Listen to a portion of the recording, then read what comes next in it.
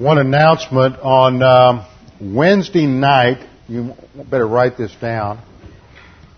You're going to show up and be here all by yourself. Wednesday night, October the 11th, there will be no prayer meeting or Bible class that Wednesday night. We will cancel that particular week. So make sure you mark your calendars. That Wednesday night, no prayer meeting or Bible class. This is the record that God has given to us, eternal life. And this life is in His Son. He who has the Son has the life. He who does not have the Son of God does not have the life. He who believes on Him is not condemned, but he who believeth not is condemned already, because he has not believed in the name of the only begotten Son of God. For there is no other name under heaven given among men whereby we must be saved.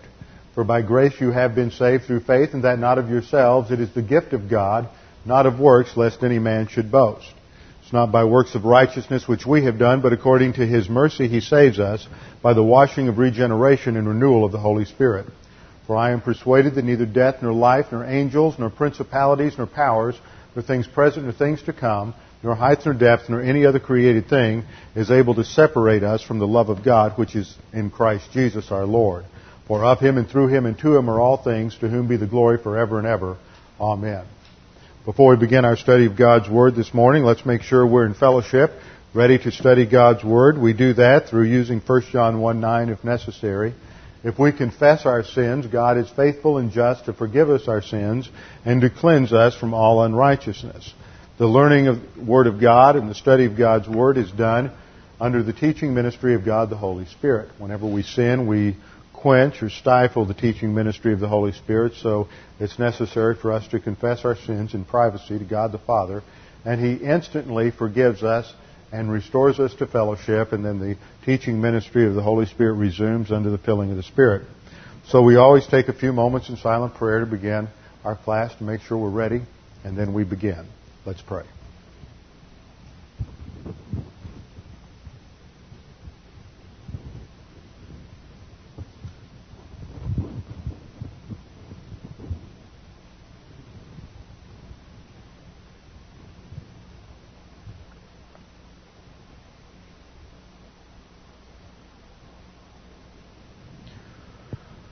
Father, we do thank You for the great salvation that we have, that when Jesus Christ went to the cross, He did so on our behalf as our substitute. And there He paid the penalty for every sin in human history, that by faith alone in Christ alone we might have eternal life. That the issue, therefore, is no longer what we do. The issue is Jesus Christ and in our response to the cross, what we decide in relation to Him. Father, we pray now as we continue our study of His work on the cross that You might help us to understand these things and be challenged by the depth and breadth of all that He has done for us, that we might be motivated to greater positive volition, to spiritual growth, that we might mature and glorify You. We pray this in Christ's name. Amen. Open your Bibles with me to John chapter 19. John chapter 19, verses 17 through 24, and we are continuing our study of the crucifixion of Christ. 2 weeks ago, we finished up with the trials of Christ, the 3 religious trials before the Jewish leaders and the 3 civil trials, 2 before Pontius Pilate, 1 in the middle under Herod Agrippa I. Then we have come now to the point where the decision has been made to crucify Him. Now what I have done, starting in verse 17 and starting last week, is to break out various factors of this day in order for us to gain a greater and fuller appreciation for what took place when Christ went to the cross. Each gospel presents us with a slightly different snapshot of the events that took place during that particular day. None of them give us the full picture. So what I am trying to do is go through and complement what John gives us in John 19 with what Matthew, Mark, and Luke tell us, and try to put these events together in some sort of a harmony so that we can understand all the dimensions of what took place when Christ was on the cross. What I have done this time, as we look at the overhead, is that I'm trying to put the passages together. So when you look at that up there on the board, the words are a flowing narrative, but they don't all come from... it'll take a minute for that to warm up. They don't all come from one passage. So I have put in parentheses at the beginning of the phrase where that comes from. So for example, it will read John 19:17a, then they took Jesus therefore, and he went out bearing his own cross. And then we'll shift to Matthew 27:32a, which reads, as they were going. And then we'll shift to Mark 15:21. As they pressed in to service, a passerby coming from the country, Simon of Cyrene, the father of Alexander and Rufus. And then we'll pick up Luke 23:26, and placed on him the cross to carry behind Jesus. So thus, by putting together different phrases, different verses from the different Gospels, we'll get a full account of what takes place during this time when Jesus Christ is going to the cross and they are being crucified. This is one of the most dramatic moments and days in human history. And the way the writers, each one puts it together, is very much relies upon, in some cases, the dramatic format of that day. And you see various pauses, asides, interludes where different groups are almost function like a Greek chorus in a Greek drama. And I'm going to build this scene by scene as we go through. So that's sort of your outline development. We'll start with scene 1, the procession along the way. This is along what's called the Via Dolorosa, or the Way of Tears in Jerusalem. I don't know how accurate that is historically, but we're not going to be looking at pictures or the exact road in Jerusalem, but Jesus is being taken from the Praetorium, where he has been whipped and flogged twice, beaten, where he has been used as a human punching bag by the Roman soldiers, so that by this time he is bloody and bruised. He has been beaten beyond recognition in his face. He has the crown of thorns jammed down upon his head. He has spent the night sweating blood, so he is a horrible, repulsive sight by this time.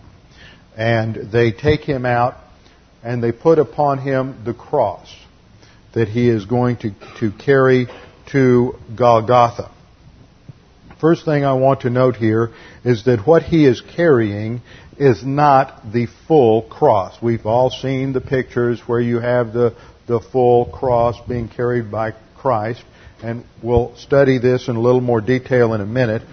But there are two sections to the cross. The cross piece itself is called the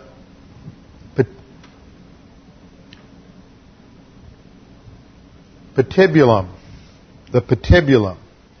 And the vertical piece is called the stipes, or in Latin, it is called the, let me see here, I've lost the word this morning. I'll find it in a minute. And that is planted, it is the vertical piece that is permanently planted at the place of execution. And so all that Jesus is carrying is the crosspiece, the patibulum, and it would be carried across his shoulders like a yoke with his arms over it, probably tied on so he wouldn't drop it. And this is placed upon his back to carry out to the place of execution. The picture that John gives us here is a fulfillment of the type of Isaac who carries his own wood up to Mount Moriah in Genesis 22:6 for the burnt offering, when God told Abraham that he was to sacrifice his son, his only son. There's the typology there, that he is a picture of Christ going to the cross. And then, of course, God stopped Abraham at the last minute and provided a substitute. But all of that was a portrayal of Jesus Christ. And so just as Isaac carried his own wood for the sacrificial pyre up to Mount Moriah, so Jesus is carrying his own cross to the place of the skull. And as they are going, they don't go very far, and Jesus, in his physically weakened condition from being beaten and being whipped, cannot go any further. He collapses physically, and so we are told that they press into service a passerby coming in from the country. So he's not part of the crowd. He's been out on the country, and he's coming in on the road. Now, we know from ancient writers, ancient Romans, such as Quintilian, who reports that criminals were always crucified along major roads, major points of travel, so that crowds would see them and be moved by fear. Plautus, who was a famous Roman playwright, stated that criminals carried the crossbeam, just the patibulum, not the staticulum, which is the vertical piece. That's called the staticulum. They did not carry that. They only carried the patibulum on the way to the execution site, and there it would be raised and fixed to the vertical piece. Now, this is also in fulfillment of Old Testament types and mandates that the blasphemer was always to be crucified or stoned or executed outside of the gates, according to Leviticus 24:14 and Nehemiah 15:35 or Numbers 15:35 to 56. The blasphemer was to be stoned outside of the gates. And at this time in history, the site of Golgotha, or what we believe was Golgotha, we know that at that time it was outside the city because of the description of the Gospels.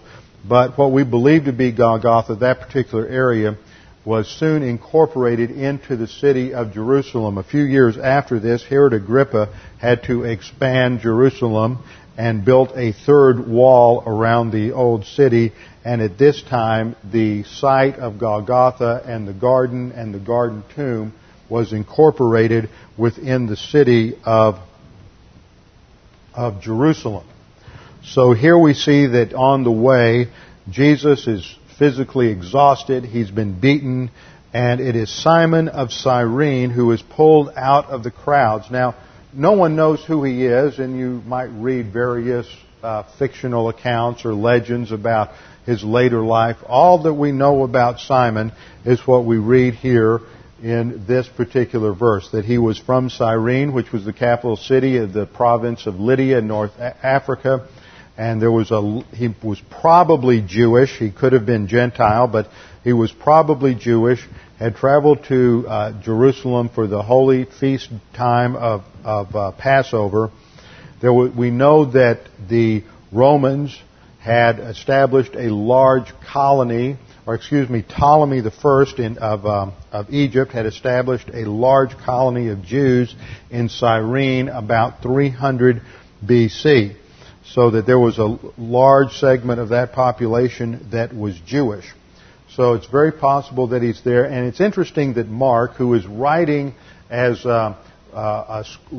writing the Gospel of Luke really from Peter's perspective. Most people believe that Mark, after he failed with Paul and Barnabas and was sent back home, or Paul and Barnabas Paul would not take him along on the second missionary journey, that he later attached himself to Peter. And he was with Peter in Rome, and it's pretty clear from the Markan account that he has little insights into Jesus that only Peter would have, because they only occurred at times when Peter was with the Lord.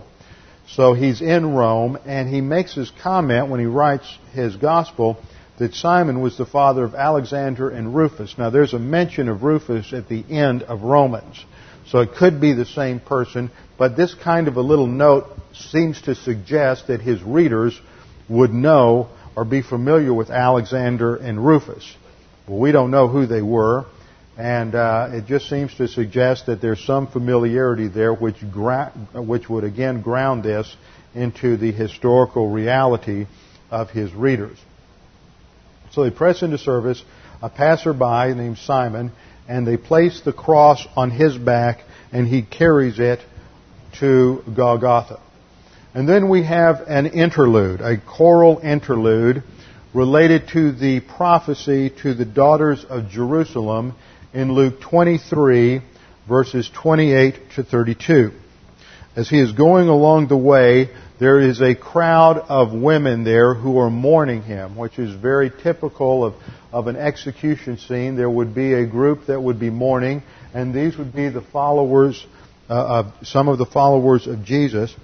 And he turns to them and he says, "Daughters of Jerusalem, stop weeping for me, but weep for yourselves and for your children. For behold, the days are coming when they will say, Blessed are the barren, and the wombs that never bore, and the breasts that never nursed.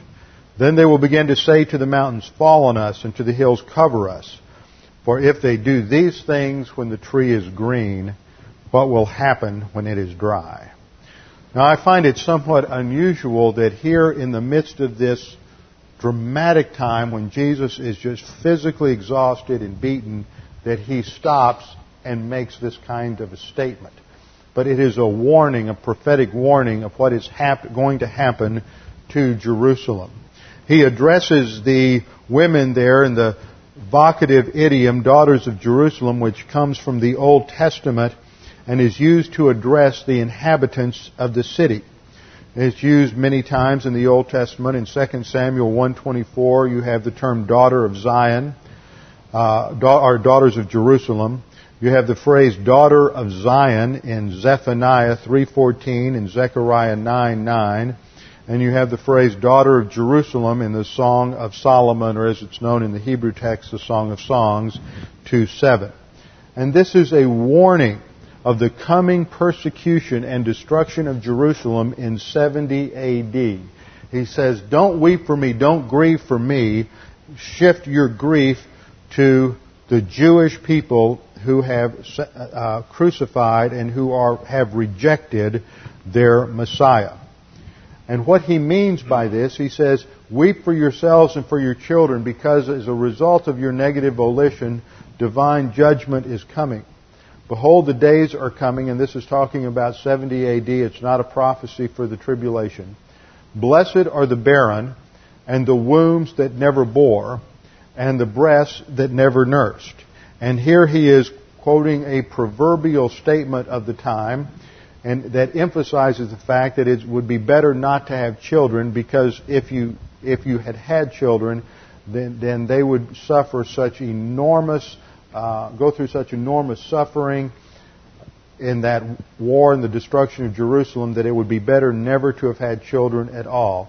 And the suffering would be so intense that you would be saying to the mountains, this is just the imagery here, fall on us, and to the hills, cover us. In other words, it would be better not to have been born than to go through all of this heartache and suffering.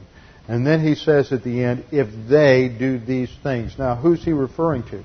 He's referring to the leaders of the nation. If they do these things when the tree is green, in other words, when the Messiah is present and you have all of the blessing of the presence of the Messiah and everything is positive and bountiful and fruitful, if they are this negative now and this destructive now, how much more destructive will they be when it is a time of discipline and cursing, a time of famine and drought, when the tree is dry. So it's a contrast. The tree is green versus the tree is dry is a contrast between a time of blessing and a time of suffering. And he's saying if the national leadership is this terrible now, when you have the Messiah with you, how much more terrible will it be, and how much more disastrous will it be during a time of suffering and a time of discipline. So on the way to Golgotha, he announces a prophecy of coming judgment on the nation Israel. Then we come to the second major scene, which is the crucifixion itself. This we find in Luke 23:32 through 33, and supplemented with Mark 15 and Matthew 27. It reads like this. 2 others who were criminals were being led away to be put to death with him. When they came to the place called the Skull, that is Golgotha in the Hebrew, they gave him wine to drink mixed with gall, and after tasting it, he was unwilling to drink. It was the 3rd hour when they crucified him. There they crucified him and the criminals, one on the right and the other on the left. Now, the first thing that I want to observe here is the first event that occurs when they get there. He's not alone when he goes through the street. There's 2 other criminals with him. John calls them robbers or thieves and uses the same word which he uses to describe Barabbas. And so it is generally believed that these 2 thieves were part of Barabbas' gang, and he was the leader, and he was the one who was released, but not all of them were. And this was a time when during that day, Pilate had probably held several different trials for several different criminals, but the one that was significant was Jesus. So they haul out these 2 other criminals and murderers and insurrectionists, and they take them with Jesus and take them to the place of execution. Now, the typical procedure was before, to show just a semblance of mercy, prior to crucifixion, they would give wine mixed with myrrh. And that was designed to provide some level of an anesthetic or a sedative so that it would somewhat lessen the pain. Now, this wasn't a tremendous lessening, but the Lord refuses it completely. Now, why? Because He doesn't want to have His mental capacity diminished whatsoever. He is going to go through the full degree of suffering, but between 12 noon and 3 p.m. in His omniscience, He is going through every single sin of human history and His dying as a substitute. And He is not going to have in His humanity, His brain power diminished or affected at any degree by having it anesthetized. He is going to focus fully and completely on all of the suffering and all of the sins of human history, and there He is going to pay the penalty for human sin. So He completely refuses. As soon as He tastes it, realizes that it's an anesthetic, He refuses to accept it. Mark tells us that the time of day now is 9 o'clock in the morning. He was with Pilate from about 6 in the morning, and then roughly from around 7 to 8 was when he was beaten by the Roman soldiers. From 8 to 9 roughly is the traveling out to the place of execution, and then now at the 3rd hour they crucify Him. Now, what exactly is crucifixion? Historically, it originated with goes back to the Medes and Persians, although there is evidence that the Greeks crucified pirates as early as the 7th century BC. But it was the Medes and the Persians who systematized it and were the first to use it on a large scale for punishing criminals.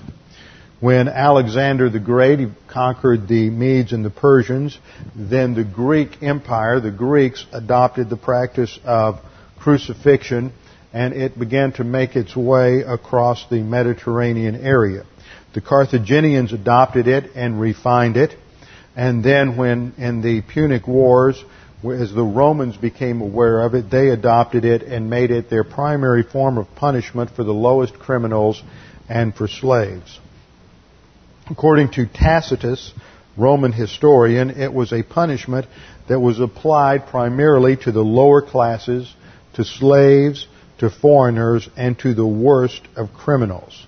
It was the most common form of punishment for slaves who had tried to run away. The Romans exempted the upper classes from crucifixion because it was so horrible. If you were a member of the upper class, the aristocracy, or if you were a Roman citizen, then you were exempted from crucifixion. The Jews even practiced crucifixion. During the 1st century BC, the time of the Maccabean period, Alexander Jannaeus executed 800 prisoners by crucifixion. In 4 BC, the governor of Syria crucified 2,000 Jews for insurrection. That was about the time that Jesus was born. But according to Josephus, who does give us a fairly detailed account of that period, he records no crucifixions. That doesn't mean there weren't any, but he records no crucifixions other than Jesus between the time of 6 AD and 40 AD, which is the time of the first Roman prefecture. Now, one thing that's interesting to note on this is that one of the popular interpretations of Jesus is that he was some sort of political revolutionary, or that he was just another messianic figure during a time of tremendous unrest and disruption in Judea. That Judea is always this hotbed of insurrection and revolt. But that's only true of the later period from about 47 AD to 70, what's called the time of the Second Roman Prefecture. But the period from 6 AD to 40 AD is a time of relative peace and calm. In fact, Josephus only uses the word Mashiach once, and that's in reference to Jesus. According to Josephus, there are no other false messiahs coming along. He does not portray this as a time of revolutionaries or insurrection, but a time of relative calm and peace between Judea and Rome. It is not until later on, the period of around 45 to 47 AD, that you begin to get a tremendous amount of unrest in Israel. According to Cicero, the correct Latin pronunciation, crucifixion was the most cruel and disgusting of all penalties. It was the extreme and ultimate penalty for a slave, and he writes, the very name cross should not only be far from the body of a Roman citizen, but also from his thoughts, his eyes, and his ears. Josephus said it was the most pitiable of all deaths. And in the first century, because it was only for the lowest rung of the social strata, pagan writers constantly ridiculed and scorned Christianity because they had esteem and honored a man who had been executed in the most vile and shameful of all deaths. Now, there's a lot of debate as to exactly what kind of cross was used to crucify Jesus. The Greek word that is used is stauros. S-T-A-U-R-O-S. And it simply refers to a stake that is used in execution. And in earlier forms, what they would do is they would just take a single stake and plant it in the ground, and then they would throw the person on it so that his body was impaled. Of course, that would bring about a relatively quick death. That was refined, where they would take a stake, and they would take the individual and they would take their hands together on each side of the stake and either tie them or nail them to the top, and they would just hang there. Then, as it was refined even more, it got to the point where the Romans would put a cross piece on that stake, and then they would either by means of ropes tie the arms to that cross piece or nail them to that cross piece. Sometimes you see a picture that the cross that they crucified Jesus on was like the shape of a capital T, so that the cross piece fit on the top of the vertical post. But that does not seem to fit the description in the Scriptures, because there is a sign with the indictment against Jesus that he was the King of the Jews. That sign is hung over his head. So there has to be something above his head on which to nail this. And it is generally believed that the cross looked more like a small T or a plus sign with an elongated bottom, looking something like this. And what they would do is they would take the vertical post and they would notch it or cut a deep groove in that vertical post, and they would then, after nailing or tying the criminal's hands to the cross piece, then they would lift it up by means of a pulley system, and then they would wedge it in place into this notch. and fix it there, and then the victim would hang there. They would also put a small board somewhere down around his buttocks so that he could find a little temporary alleviation of his pain. It wasn't a seat, because that would carry all of his weight, but it was just enough to where he could work himself up and perhaps prop his buttocks up against it to relieve a little pressure, but it wasn't enough to just relax on, and he might hang there for all of 30 seconds or a minute and then slip off, and the full weight of his body then would once again hang from the nails in his wrist and begin to dislocate the shoulders and the elbows and put all of the pressures upon the wrist. Now, in crucifixion, though sometimes they tied people, we know from the Scriptures that with Jesus they nailed him. Now, the Greek word for hand and the Hebrew word yad for hand can refer to anything at the end of the arm. It's not necessarily, it can include the wrist. It's not just technical for the hand. And if you look at your hand, your the bones of your four fingers all go down to the base of your hand at your wrist. Now, your palm is made up of mostly muscle tissue and flesh. And those bones all come together. So if you were to drive a nail there and then hang your body weight from that, it would just rip loose out between your fingers. So what the Romans would do in the development of their torture is they discovered that there was a tremendous sensitivity to pain in the wrist. Now, if any of you have carpal tunnel syndrome, you understand the sensitivity of the nerves that run up along your wrist. And they would drive the nail there between the two bones of your forearm, and it would hang on the bone at the base of your palm. And so that bone would carry the weight of your body, and it would put pressure from that nail against your carpal tunnel nerve, which is one of the most excruciating, most painful things that you can experience. And so as Jesus is hanging there on the cross, he's having all the pressure there, and at the same time his body weight is pulling down from his wrist so that his elbows are being dislocated and his shoulders are being pulled from their socket. And in order to achieve any level of relief, he would try to prop himself up a little bit from the base plate, the seat plate, and that would also be necessary in order not to suffocate. Because in crucifixion what happens is as you hang there from the position of the body, all of the organs in the abdomen are pushed upward against the diaphragm so that it becomes more and more difficult to breathe as the person loses strength. And so they would pull themselves up a little bit in order to relieve that pressure and get a breath.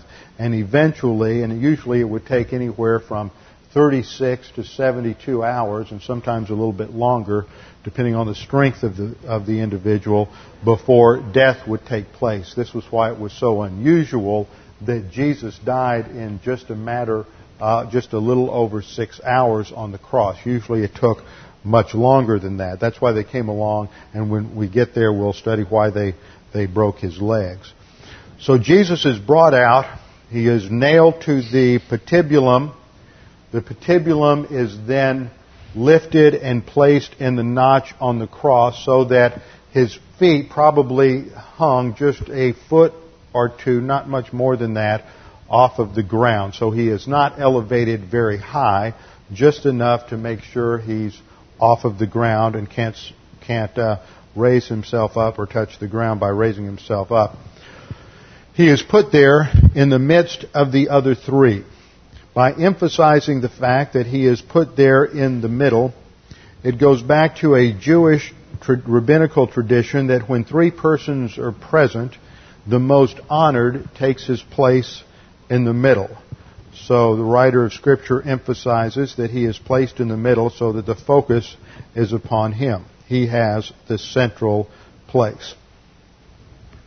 Then we come to another interlude. The first had to do with Jesus' statement to the daughters of Jerusalem, and the next has to do with his statement, prayer to the Lord in Luke 23:24.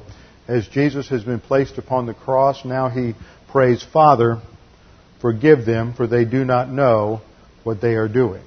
Now, next time, we are going to come back and look at the 7 sayings of Jesus on the cross, and we will develop this in a little more detail. But this is a perfect example of how impersonal love handles rejection, ridicule, dishonor, abuse, hostility, and antagonism. None of us, I dare say, have ever gone through the kind of rejection that Jesus experienced during this 24-hour period. The people He came to save have rejected Him. They have ridiculed Him. They have despised Him. They are hurling all kinds of verbal and physical abuse at Him. And yet He does not respond with mental attitude sins of anger, resentment, bitterness, vindictiveness. He does not respond with sins of the tongue by responding in kind to them. He keeps His mouth shut. His mental attitude is focused on the Lord, and there is no mental attitude sins, and there are no overt sins. He does not try to escape. He doesn't try to hit anybody in response to their hitting him. He is perfectly relaxed. And see, that is the emphasis on impersonal love. Whenever you say, I love you, you always have a subject and an object with a transitive verb. Now, when you make the statement, I love you, when there is something attractive, something positive, something beautiful or winsome in the object of love, then we call that personal love, because you know something about the person. There's some personal relationship involved with the person you are loving, and that personal love emphasizes something attractive in the object of love. But here, there is nothing attractive in the object of love, because all mankind is obnoxious to God. Romans 5:8 says, in that while we were yet sinners, Christ died for us. In a state of rebellion and antagonism towards God, where all of our works of righteousness are as filthy rags, God still loved us. Not because of who and what we are, but because of who and what He is. So this is why we call it impersonal love. It is also unconditional love. It is a love that is not conditioned on any qualities or behavior on the part of the object of love. The reason it is called impersonal love is to emphasize the fact that it is not even necessary to have personal acquaintance or knowledge of the object of love. We can love our enemies. We can love our neighbor. You can demonstrate this kind of love towards somebody who you do not know, but has somehow offended you or abused you or hurt you. And this is what we see here with Jesus on the cross. And He prays, Father, forgive them, for they do not know what they are doing. And this exemplifies for us the exact attitude that we are to have towards other people. It is not up to us to judge other people or to hold them accountable for their sins. Now, in some ways, in some situations, we are in a position where we do hold people accountable, such as parents to children, and in other employers to employees, and in other circumstances. But forgiveness has to do with our own mental attitude. There's a distinction, and it's an important distinction. I find that people there's a lot of confusion over forgiveness. Some people think that forgiveness means that there's no accountability.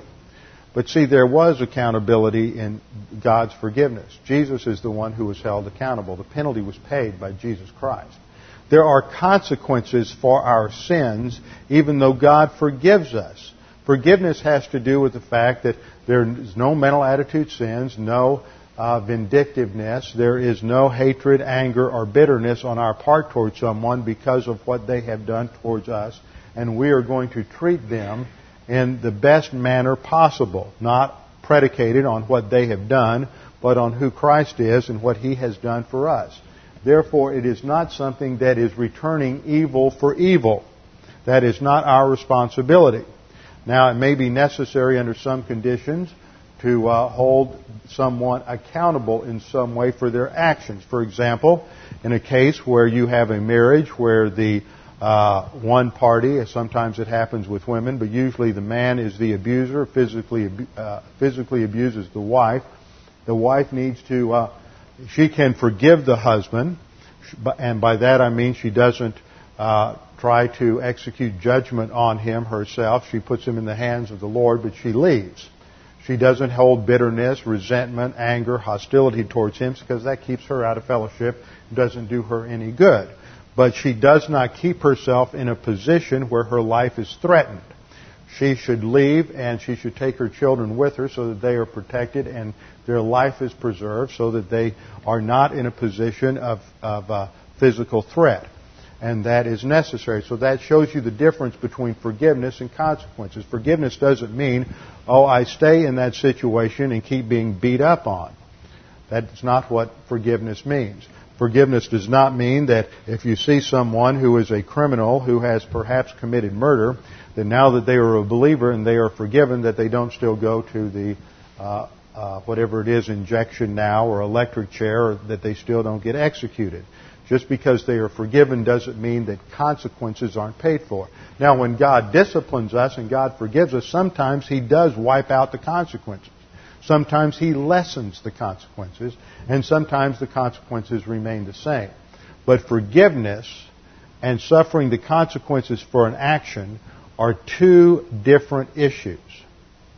Two different issues. And always remember that. And so Jesus prays, Father, forgive them, for they do not know what they are doing. Here he emphasizes the fact that especially in relationship to the Roman soldiers, they have no appreciation, no understanding of the dimensions of what they are doing in crucifying the eternal second person of the Trinity. And then we see that prophecy is fulfilled here. John 19:18 and 19 says, There they crucified him, and with him 2 other men, one on either side, and Jesus in between. Mark 15:28 adds, And the scripture was fulfilled, which says, And he was numbered with the transgressors. So here we see the emphasis that as he is crucified between the 2 thieves, this indeed is a fulfillment of Old Testament prophecy. Then we come to the third scene. The third scene is the Jewish antagonism to the sign. This is mostly revealed by John in John 19, verses 20 through 24. John tells us that Pilate, which was typical when a criminal is crucified, they would take whatever the charge was and they would write it on some sort of poster or placard, and then they would attach it to the cross so people would understand what his crime was. And so Pilate has an inscription written and put on the cross which reads, this is the full account. Some gospel says this is Jesus, King of the Jews. Others just say, one other gospel says it's the King of the Jews.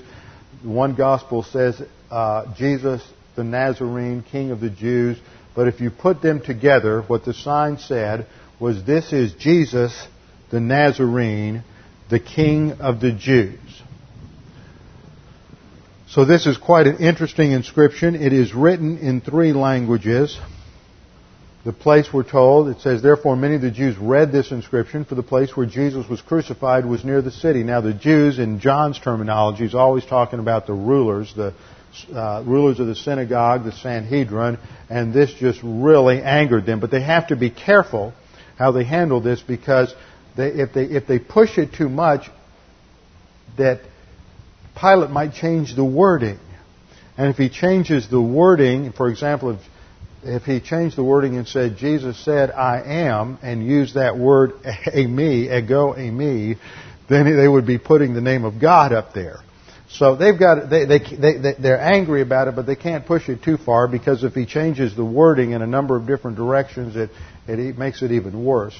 So they complained because he wanted to make sure everybody understood what was going on. This was Pilate's little way of getting back at the Jewish leaders for putting him in a spot. And he had it written in Hebrew, Latin, and in Greek. Now the reason it's written in Hebrew, Latin and Greek. It's written in Hebrew so that all the Jews would be able to read it and understand it. It's written in Latin so that the Roman soldiers would all understand it. And it's written in Greek, which was the common language, the lingua franca of the Eastern Mediterranean area, that all the nations and all the peoples who went by would be able to read it and understand it. This is how the sovereignty of God works in conjunction with the free will of man, so that this announcement that Jesus is the King of the Jews, even though Pilate is writing it tongue-in-cheek with a touch of irony, he doesn't believe it. He writes it in such a way that it announces the truth, that it is indeed Jesus the Nazarene who is the Messiah and is the King of the Jews. And this just angers the chief priests and the leaders of the synagogue and Sanhedrin. And so they come to Pilate and they say, don't write the King of the Jews, but that he said, I am the King of the Jews. But even that is, they don't push it too much, and Pilate just says, okay, you've had